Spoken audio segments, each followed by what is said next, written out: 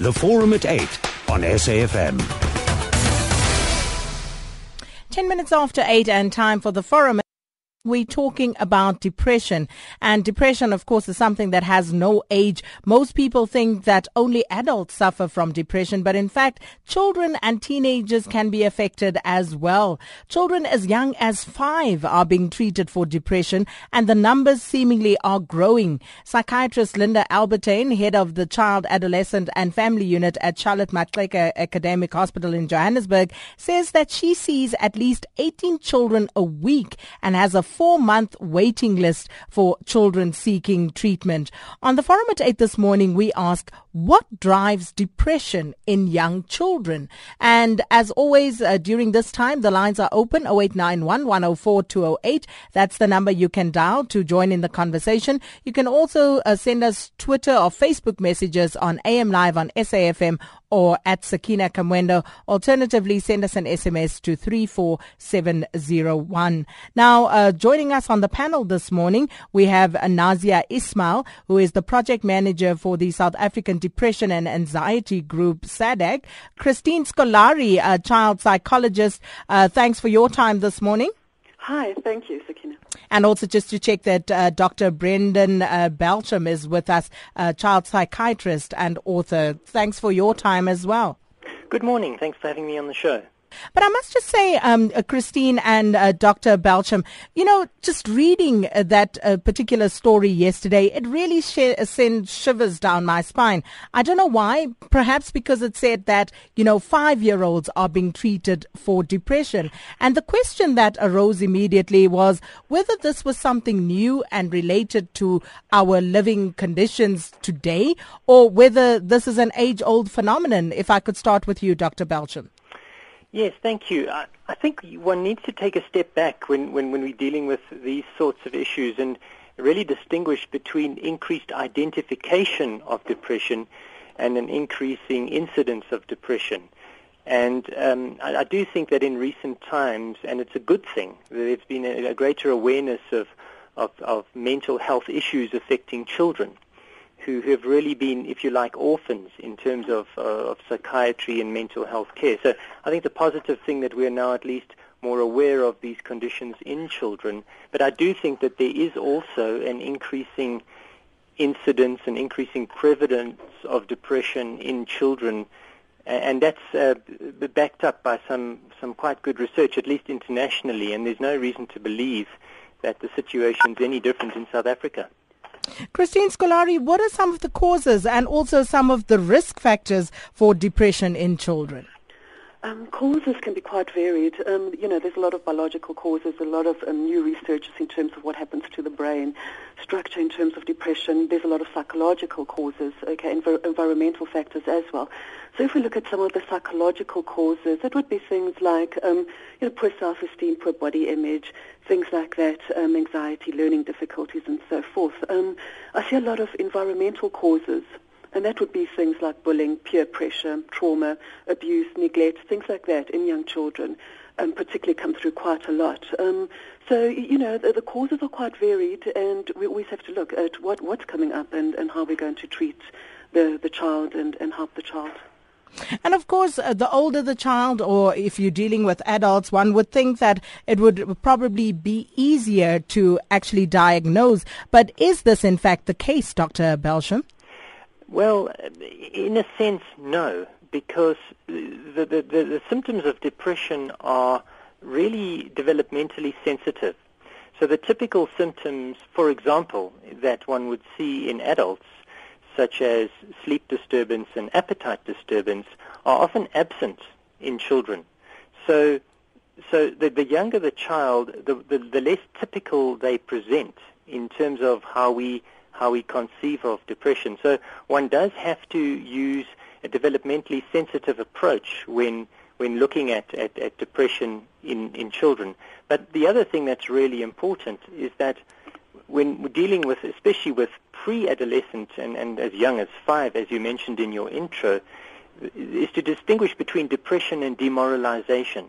Because it's very common for children in adverse circumstances, and Cristine mentioned some of them, especially with social adversity and difficulties in the home, for children to be demoralized, but that doesn't necessarily mean that they're clinically depressed. But of course, they still need to be assessed and treated.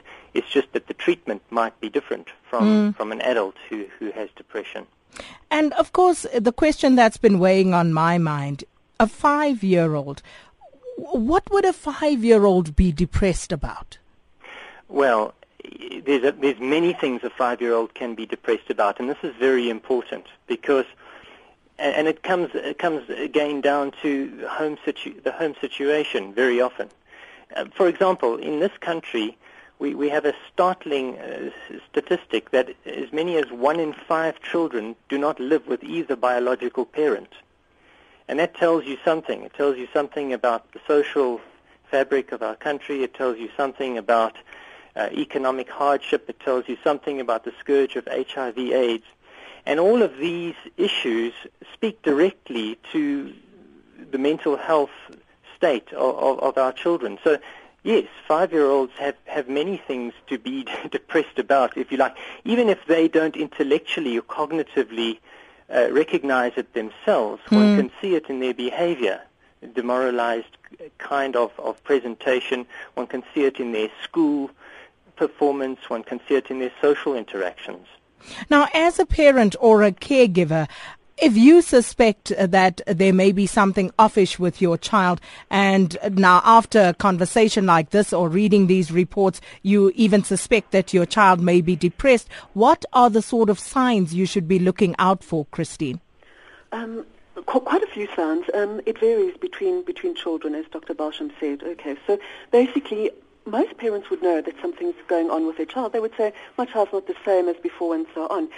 Quite a common aspect is kind of a depressed mood, that sadness. So, children will be pretty sad. They'll be very irritable. Now, irritability is quite a good sign in terms of little children. They would be quite angry. They would be hopeless and so on. So really, they're feeling quite down and so on. A lot of young children would cry a lot, and they would cry for no reason, basically. So little things would upset them and so on. Sometimes, loss of interest in usual activities. So if they liked playing soccer, for example, they don't want to play soccer anymore. They want to stay home. They don't want to play with their friends. Some children are quite fatigued, so they don't really have the energy and so on. They become quite overly sensitive, so everything makes them upset. Everybody's out to get them. I mean, they start believing that in terms of no one wants to play with them and so forth. Schoolwork gets affected, so it's very difficult for a depressed child to concentrate in the classroom, and particularly for the older kids and so on.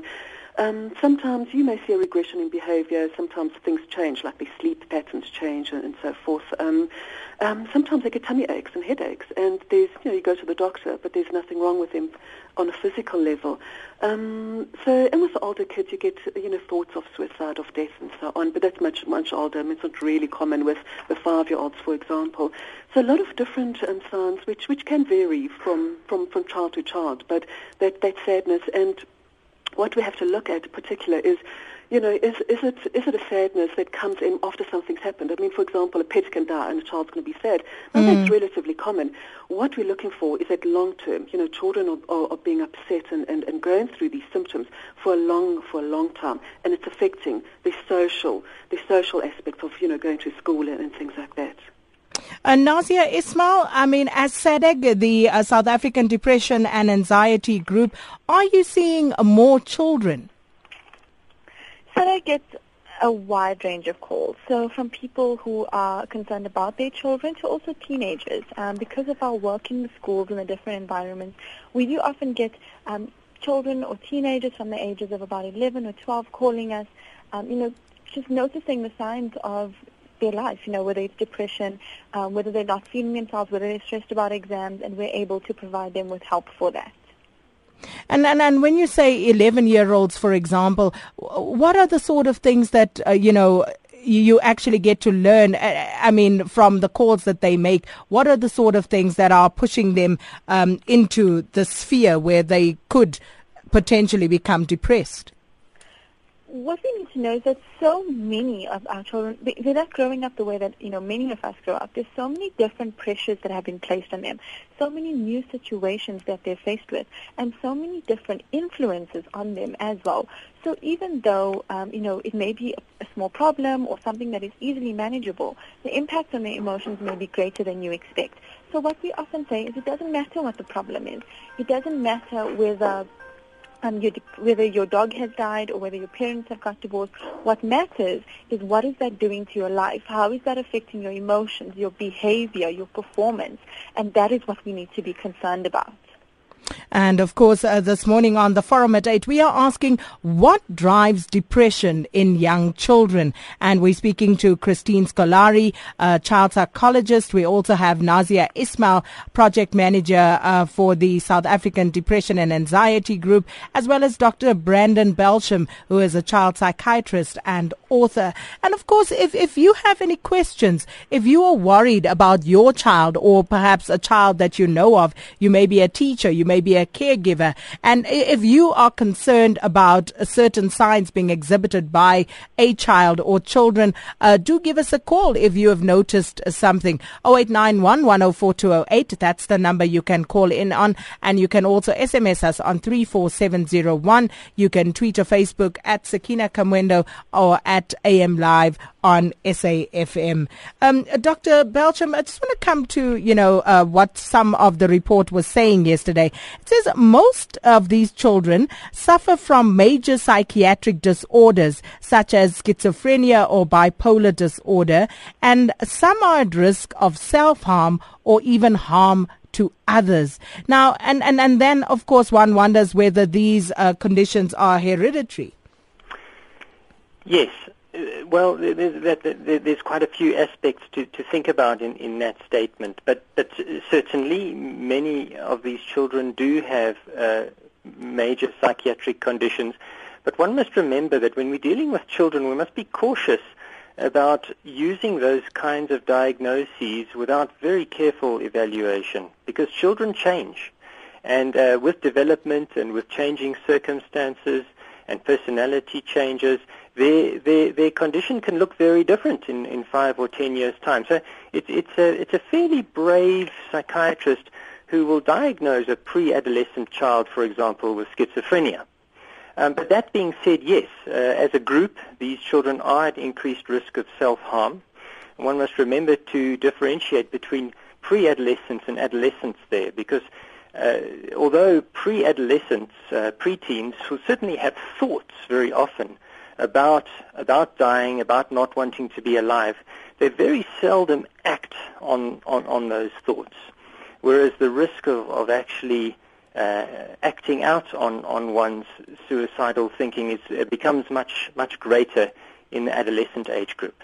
And I've just had a thought. You talk about a very brave practitioner who would actually diagnose a child with schizophrenia. Yes. But when you think of something like children who are hyperactive, for example, and how often they are diagnosed and put on medication, isn't that perhaps the beginning of the sort of trend where we want to diagnose children and diagnose them in very much the same way that we would with adults and put them on something so as to make ourselves perhaps feel better and them?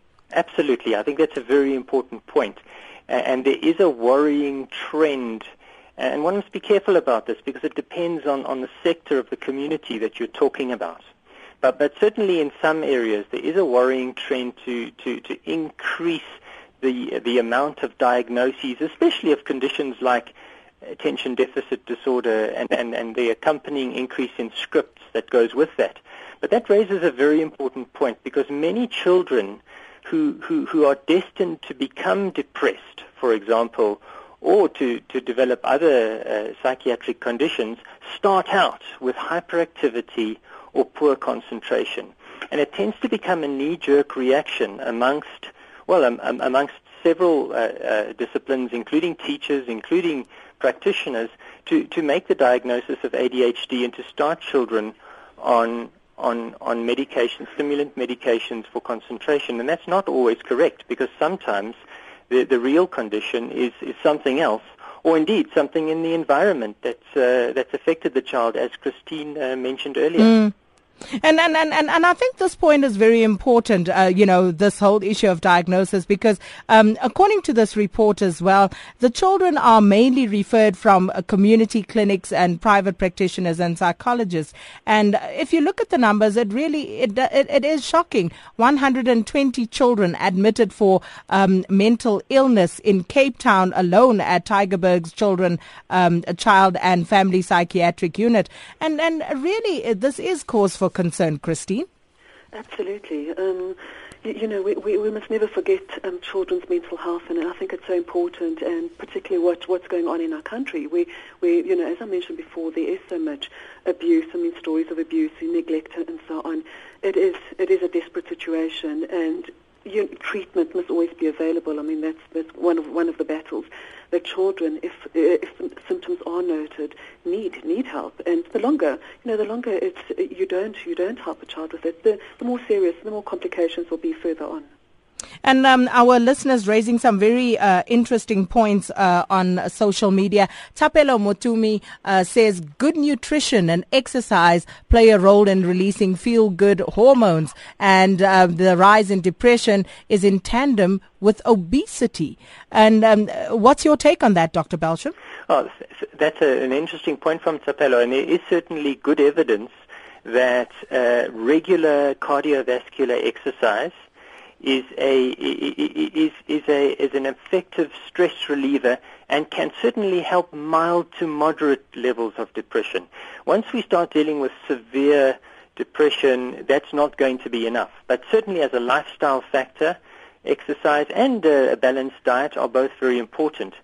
As regards the issue around obesity, that's quite correct. There is a secular trend to increasing levels of obesity as well as increasing levels of depression. But to say that the two are causally linked, I don't think we have the evidence to say that. There might be other mediating factors to do with our hectic lifestyles. Let's just look at something like a family sitting around the table to have a meal. That doesn't happen too much anymore because we now have moms and dads both working, sometimes very far away from home, children in the care of others besides their parents. And we know that just sitting and having a family meal together is also a protective factor for mental health. But, of course, then there's fast food that comes into it, and there's the obesity coming in as well. Interesting. This one here, this tweet from Francis Idris says, depression in children is an extension of what we as adults are feeling. Worries of money, job security, fear of being raped, etc. Do you agree with that statement, Naazia, Ismail? Well, what I can say is that children are very perceptive. We may feel that we're hiding our situation from them, whether it's a financial situation, a relationship problem, stress in the home, whatever it is. We may feel that we're protecting our children, but by not communicating with them, they are picking up on it. And because they don't understand that it may be manageable, it may be not as severe as they think it is, this can definitely spiral out of control in their minds, and it may, result in them stressing a lot, in them taking on responsibility that shouldn't be on their shoulders, and also them acting out. And, of course, we continue talking about depression in children. This morning's question, what drives depression in young children? And as the conversation goes, it seems there may be various factors, but I think the watchword here is caution. Caution in trying to diagnose young children. And Tsepiso Mokwena sends a tweet saying, ADHD has been trending for the past 5 years in our schools. I guess depression will be the next trend, and it's quite disturbing. And that point also we have raised and we have spoken about. And I think it's so important for parents to make sure that they acquaint themselves with all, the trends, as it were, quote unquote, and also information around what exactly they ought to be looking out for when it comes to their children's behavior and what that may be symptomatic of. And we'll continue with this. We'll take your calls as well. 0891 104 208 34701 AM Live on SAFM for your Twitter and Facebook messages. The Forum at 8 on SAFM.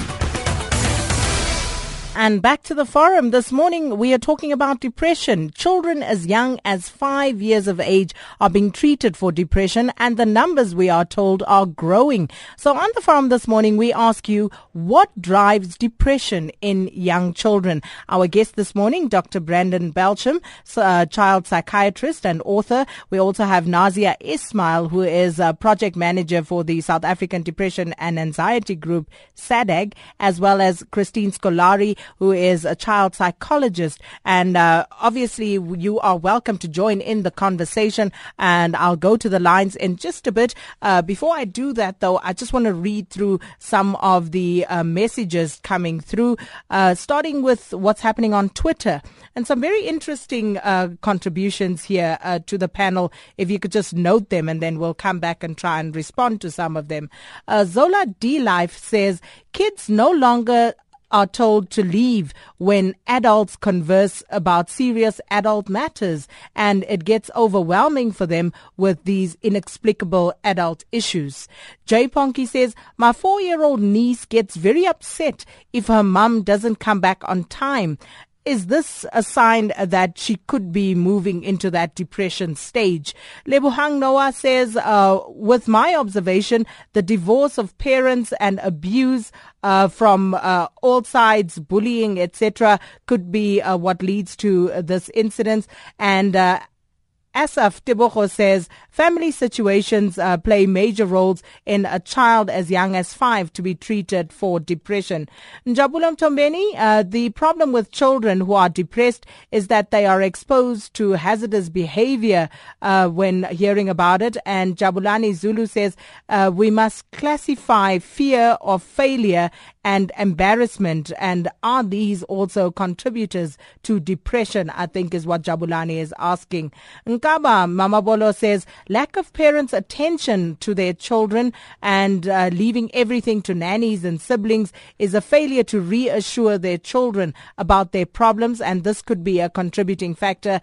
And Tutu Ubuntu sends us a tweet. Tutu Ubuntu is in London and says, in the UK, Mind Ed UK helps parents identify and understand young people with mental illness issues. Now, do we have something like that in South Africa, Naazia?